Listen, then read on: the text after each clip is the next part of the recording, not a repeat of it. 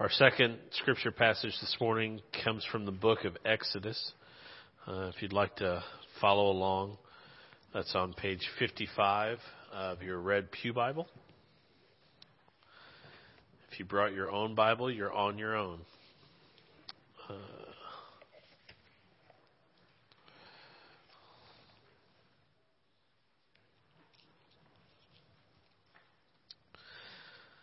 Exodus chapter 13, verses 17 and 18.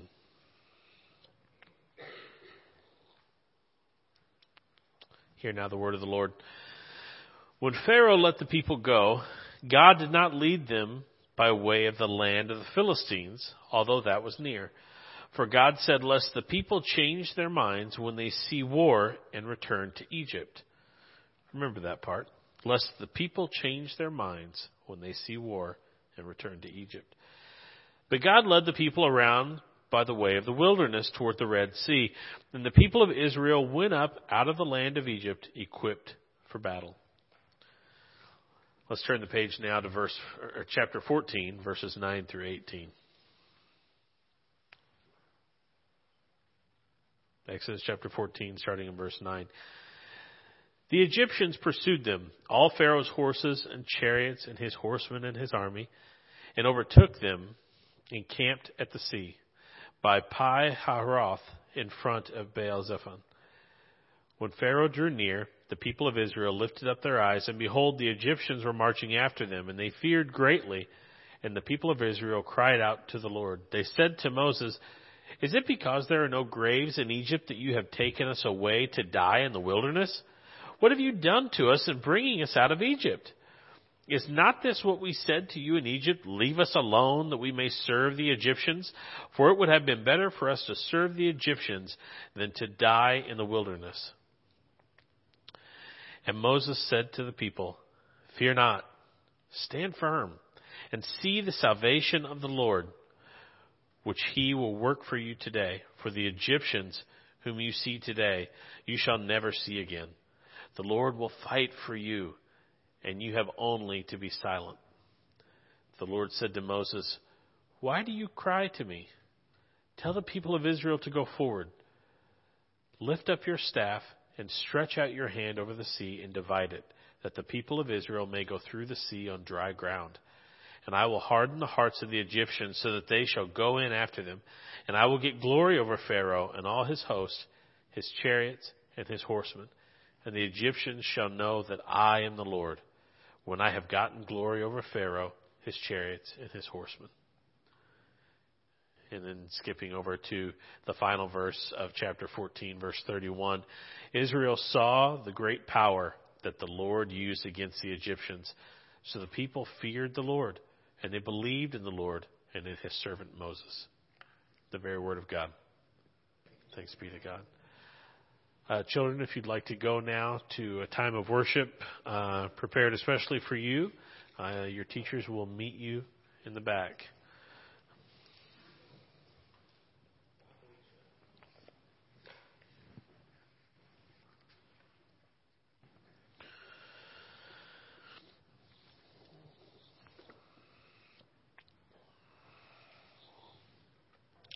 You pray with me?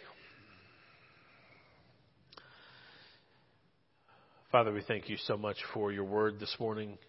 We ask now, God, that you be with us as we discuss it, as we ponder it, as we turn our hearts and minds toward you, God. And I just pray, God, that the words of my mouth, the meditations of all of our hearts would be pleasing unto you, O God. We love you, and we thank you most of all for Jesus. We pray this in his name. Amen.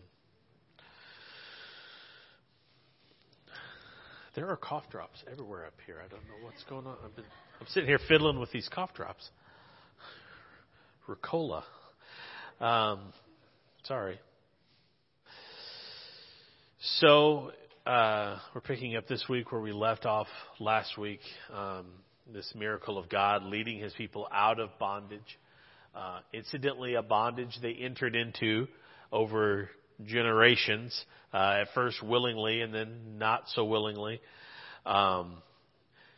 There's a series by a guy named Ray Vander Laan, who many of you are familiar with and know and love. He's a theologian that does these video series on these trips he takes to the East, which are wonderful, because you can go tour Egypt and not have to actually go to Egypt.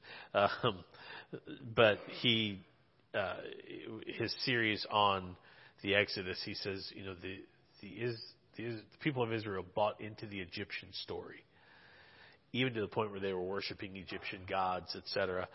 And so God leads them out of this. And so today we find ourselves at a story that we're very familiar with, many of us, where God leads them. He says, God's word says He could have taken them a different way, that was close, but He didn't, because He was afraid if they saw the war going on that they might be afraid and they might go back and they might want to go back to Israel. Well, it turns out that's what they wanted to do anyway, huh? even going through the sea, even going in the different direction, they wanted to go back to what was comfortable. They wanted to go back to what they were used to, even though what they were used to wasn't that great. It was still more comfortable than the unknown.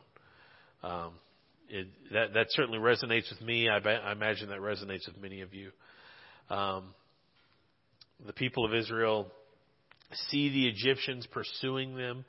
And, I don't really have a basis of comparison for seeing armed Egyptians coming at me in chariots.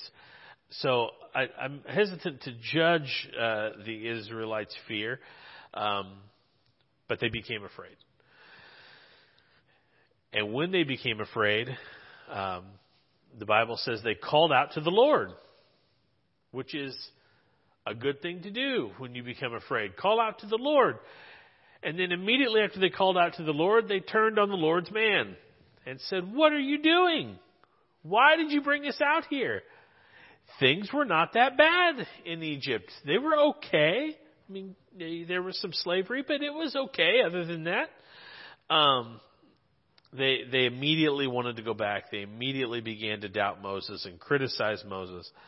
And then even in the midst of this miracle, they have these pillars of cloud before them and behind them, guiding them through.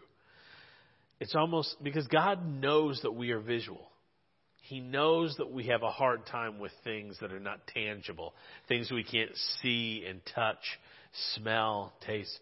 So God gives them a visual representation of Himself.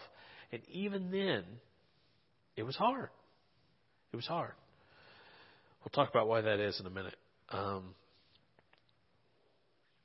then as they watch, as they begin to lose faith, and Moses says, no, don't look away yet. Watch. They see God throw the Egyptian forces into the midst of the sea. And they see God hear their cry, answer their cry, and deliver them.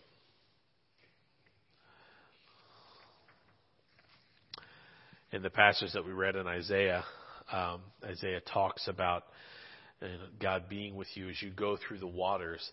Isaiah is reminding the people that, remember the God that fought for us so many years ago? This is that same God. And so I say to myself and to you this morning, the God that is with us here this morning is that same God who fought for us years ago and continues to fight for us every single day.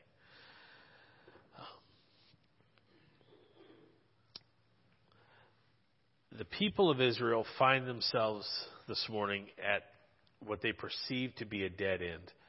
I mean, I've never seen the Red Sea. Some of you have. I've certainly seen it on a map, and it appears to be a very large body of water. I can understand why they thought they were at a dead end with nowhere to go. And they have this guy who's saying, God brought us here. God brought us to this dead end. But I think that that's the important thing to remember, is that God did bring them there. God led them there. You may find yourself this morning in a situation where you feel like it's a dead end, where you feel like there's no place to go, but you also somehow feel like God led you there. That's a real thing.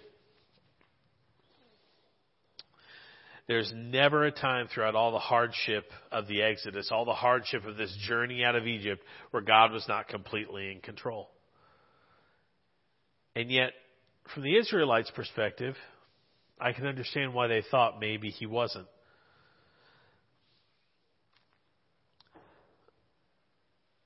If I really think about that the way that I should, then the message to us this morning, I think, is that there's never a time in our life where God is not completely in control. We make our own decisions. Sometimes they're awful decisions. Sometimes they're good decisions. But God has the power to redirect our steps at any time, right?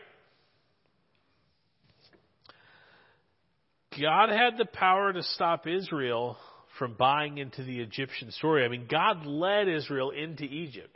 But he led them there so that they would make his name known in Egypt. That's just not what they did. They bought into working for Pharaoh and being paid by Pharaoh and living sort of kind of a cushy life for many years. And then it sort of turned bad. The Bible says that there was a Pharaoh who came into power who did not remember Joseph. He didn't remember the deals with the Hebrew people, and he kind of said, we've got this whole mass of people here. Why aren't we using them? God didn't stop it from happening, but he could have. But what sounds better to you? A God who steps in and yanks you up from where you're not supposed to be and sets you down over here and says, now don't do that again. Or a God who comes in and makes a way in love, who hears the cry of his people and saves them from bondage. See, one of those two things changes lives, and the other one that really just means they're probably going to go right back and do it again. I mean, think about your kids. If your kids learn a lesson in whatever's going on, they're less likely to go back and do it again. But if you just yank them up and say, okay, now don't go over there, what do many kids want to go back and do? They want to go over there. If you draw a line and say, okay, you can't play past that line, where are the kids going to play? Right on the line. And by kids, I mean us. By kids, I mean me.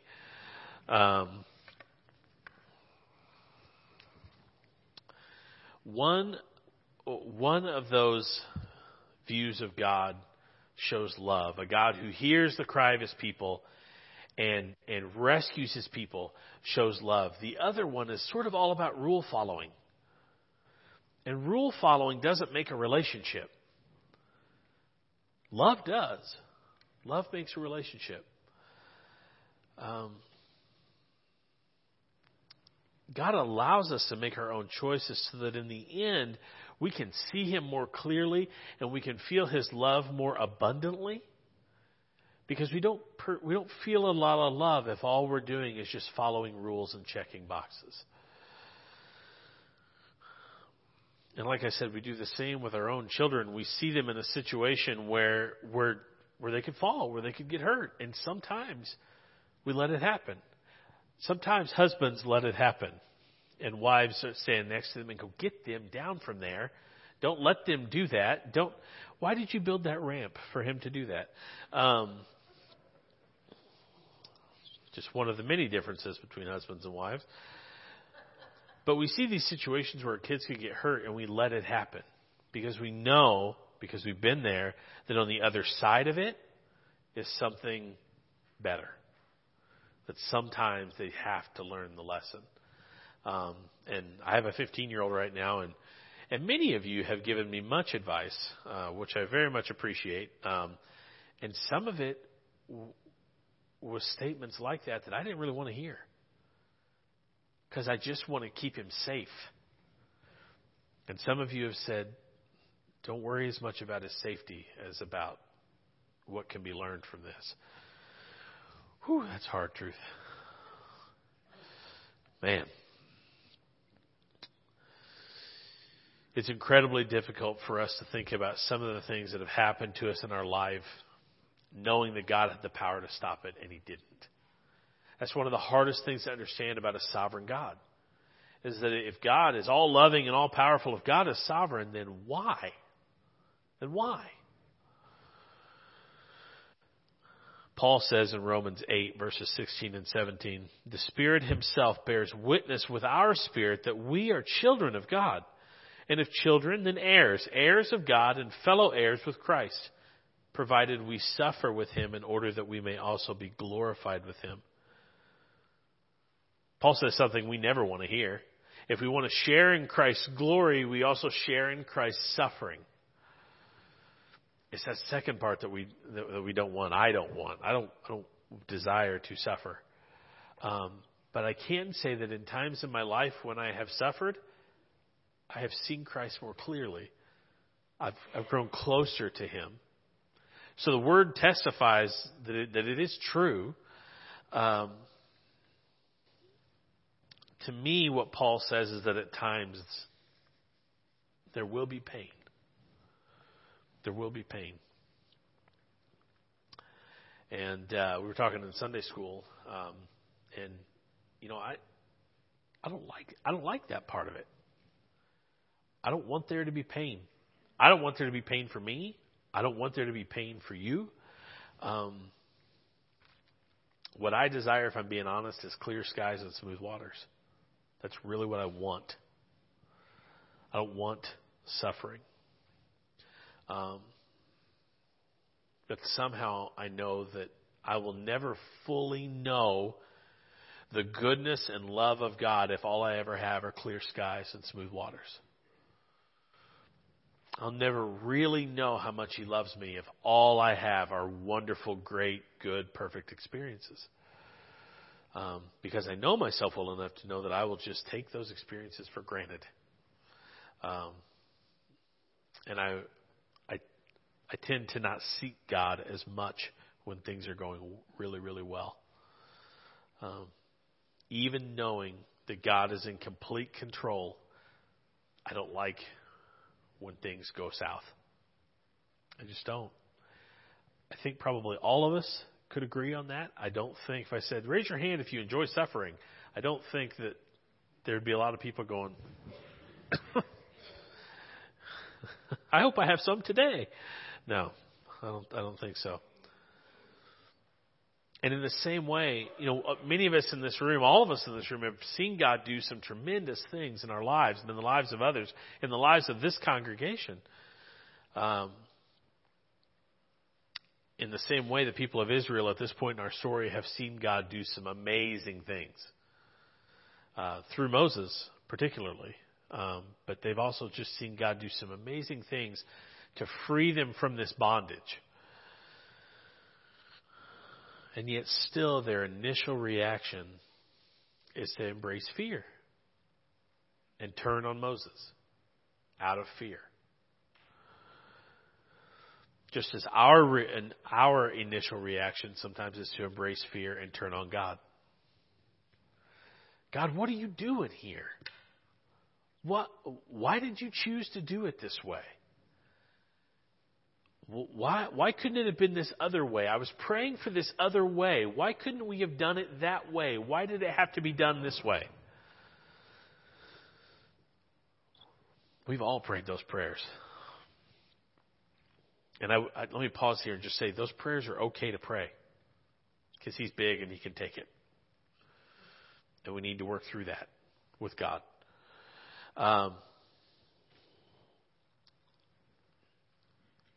It doesn't make sense that they cry out to God and then turn on God's servant.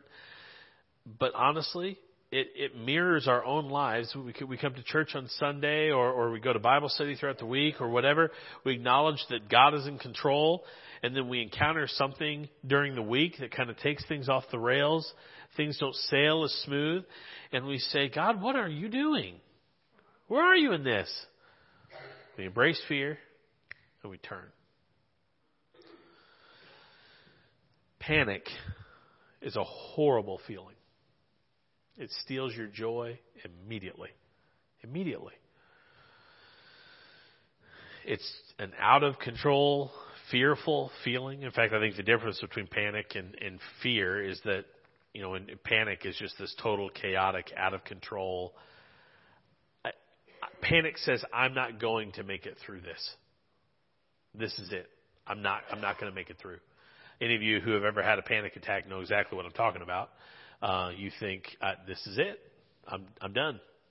And it's often not even rational to think that. But the fear takes over and you're along for the ride.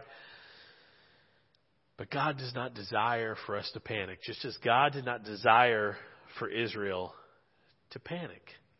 In fact, God's word says He took them by a different way so that they wouldn't panic, so that they wouldn't see the war and the might of Egypt, and they wouldn't be scared and panic and turn back. He desires for us to trust Him, to know that He's in control, and to let Him be in control. Panic leads us to shove God out of the driver's seat, to plant ourselves firmly in the driver's seat, as if we could do a better job. That sounds ridiculous, but we do it all the time because it doesn't sound ridiculous in the moment. In the presence of fear, it doesn't sound ridiculous because when we feel out of control, we feel more comfortable if someone is in control, even and sometimes especially if it means that it's us instead of God. Because with God, well, who knows what He might do?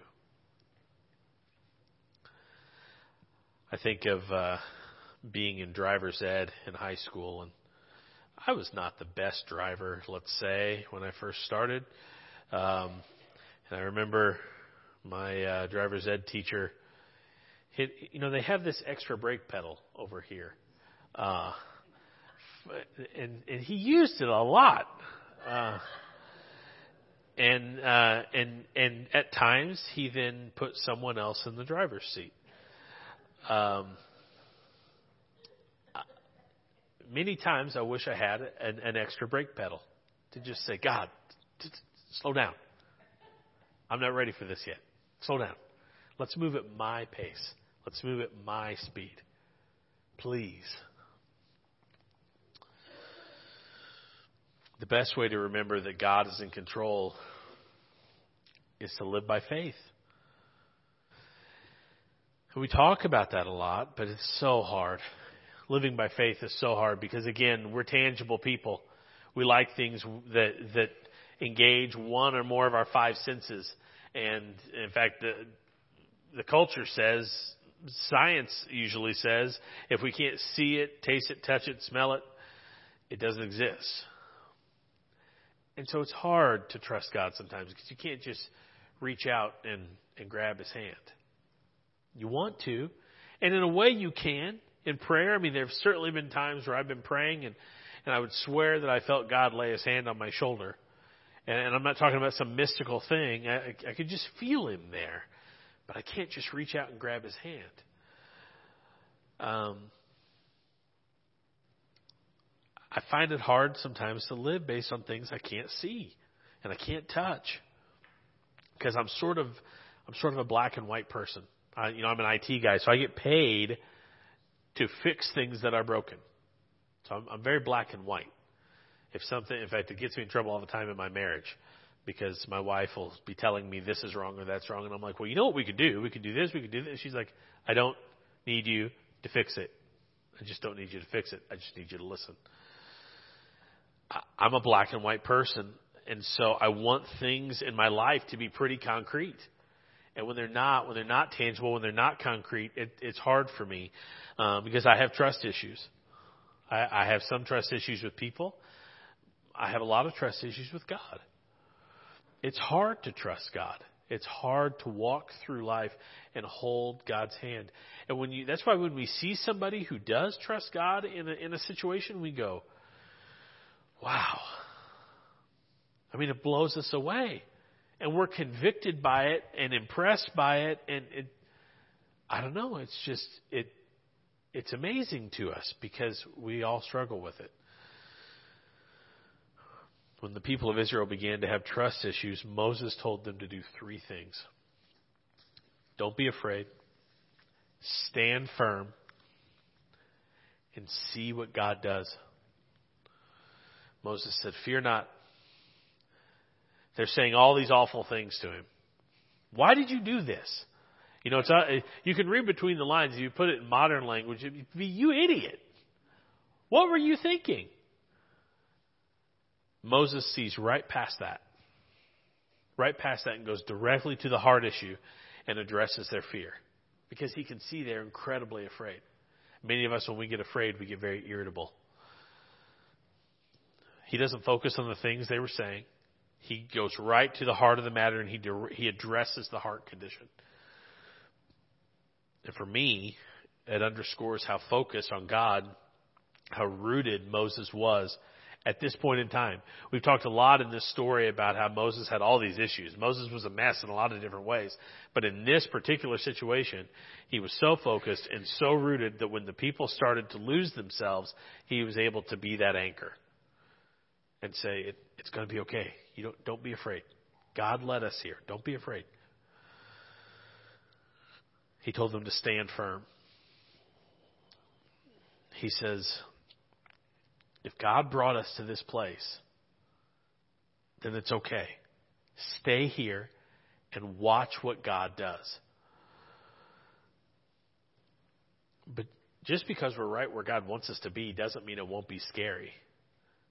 In fact, for many of us, we would say the opposite. We would say every time God takes me someplace new, it's scary because it grows us.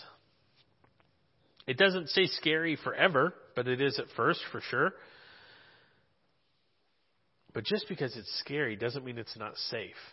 I can think of no safer place to be than to be sheltered by the arms of Almighty God.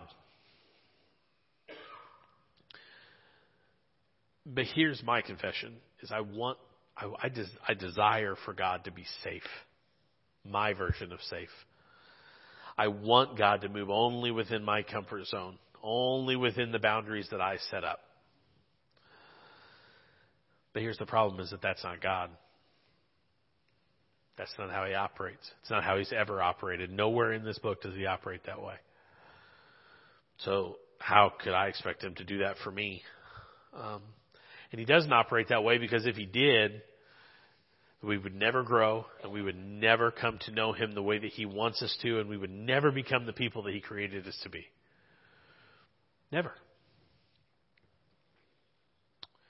And so Moses says, fear not, stand firm, and see the salvation of the Lord.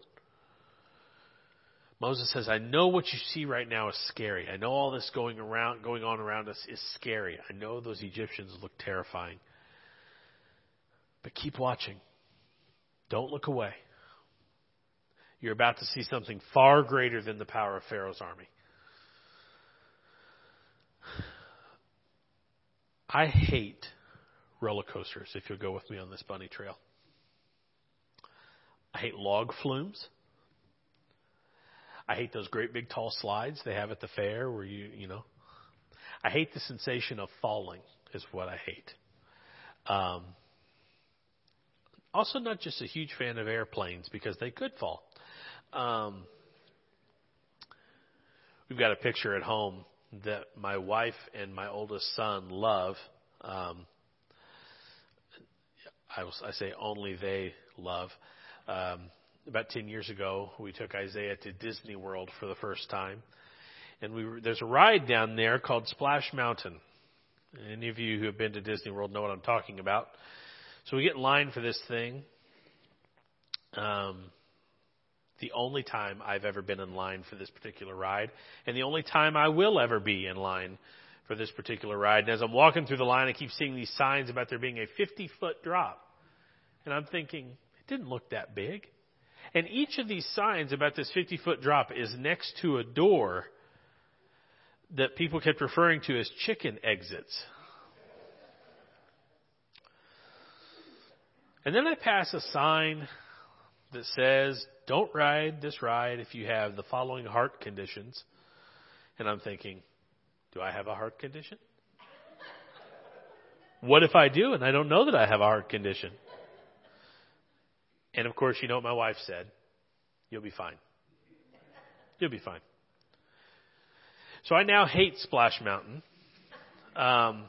Because when you walk up to this thing, you see people joyously coming down this gigantic drop, and they're screaming and they're laughing. And when you get on this thing, you kind of loop around and you think, okay, it's looping us around to this big thing and then it's going to be over. No, there's like 3, 4, 5 different drops in this thing, most of them in the dark. In this picture in our living room, they take your picture as you're going down the big drop because that's when you look the most ridiculous. And the picture in our living room shows me going down the drop with my teeth gritted and my eyes squeezed shut. And my son and my wife think this is the funniest thing ever. And they love to tell people that I've never met before about this thing. Because they just treat me terribly. This is a cry for help.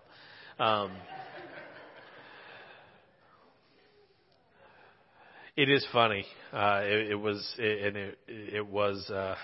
when I saw the picture, I did agree to purchase the picture and the frame for the picture so that we could prominently display my fear.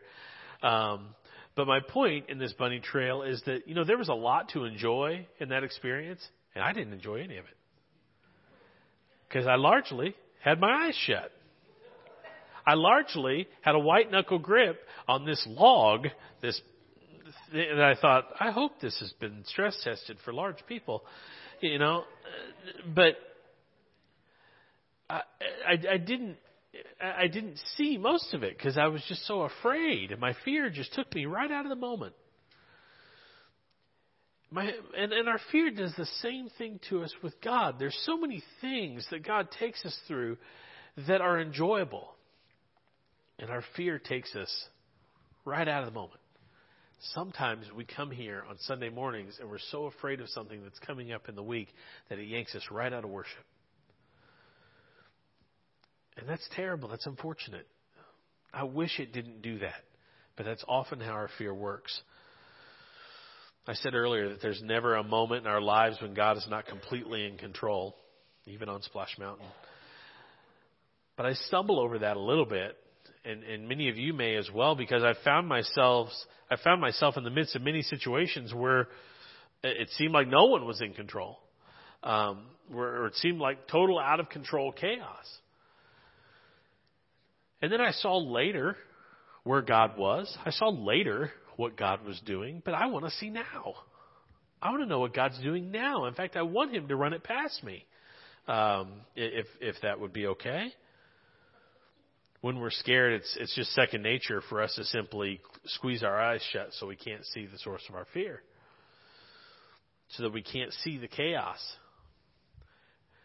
I can't imagine what the Israelites were going through. I mean, God parts the water and even dries the ground so they can move quickly. I can't imagine what they must have been feeling. I would have been terrified because, oh my gosh, what is going on here?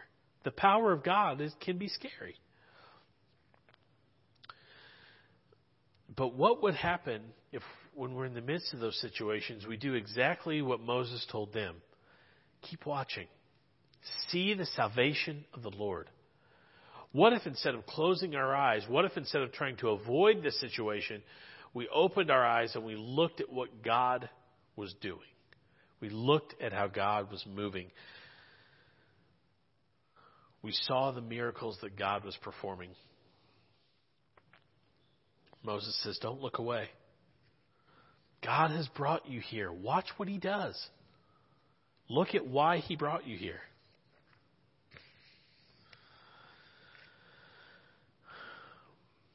David Platt says,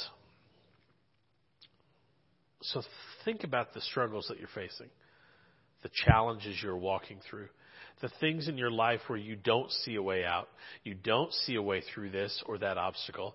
And this is where I just want to encourage you in prayer today to look to the God that fights for his people and ask him for provision. Ask him to show his power in a way that can only be attributed to his glory. God's purpose in this passage is simply this. This whole thing was about Exodus 14, verse 4, which says, and I will harden Pharaoh's heart, and he will pursue them, the Israelites. And I will get glory over Pharaoh and all his hosts, and the Egyptians shall know that I am Lord. Which was the original mission when the Israelites went into Egypt to begin with. And God says, so that the Egyptians shall know that I am Lord. Nothing we go through is in vain. Nothing. I don't care what it is. I don't care how big or how small. Nothing is in vain. It is all so that he might be glorified. It is all so that we might glorify him. And as we glorify him, others see who God really is, and they come to know him as well, which is his ultimate desire. And I pray this morning that it's our ultimate desire too. Pray with me. Father, thank you again for your word. God, it's hard to pray a prayer to say thank you for these fearful situations you bring us through. Thank you for these chaotic situations you bring us through. But God, many of us in this room can attest to the fact that when you have brought us through those situations, we have come out on the other side a stronger person, and we've come out closer to you than we ever were because we saw you in a way that we never saw you before. God, when we see you move, just as the Israelites saw you throw the Egyptian force into the sea, that they believed. Their faith was strengthened. God, it's no different for us. And so, God, while we may not always thank you for those situations, we do thank you for the way that you walk with us no matter what.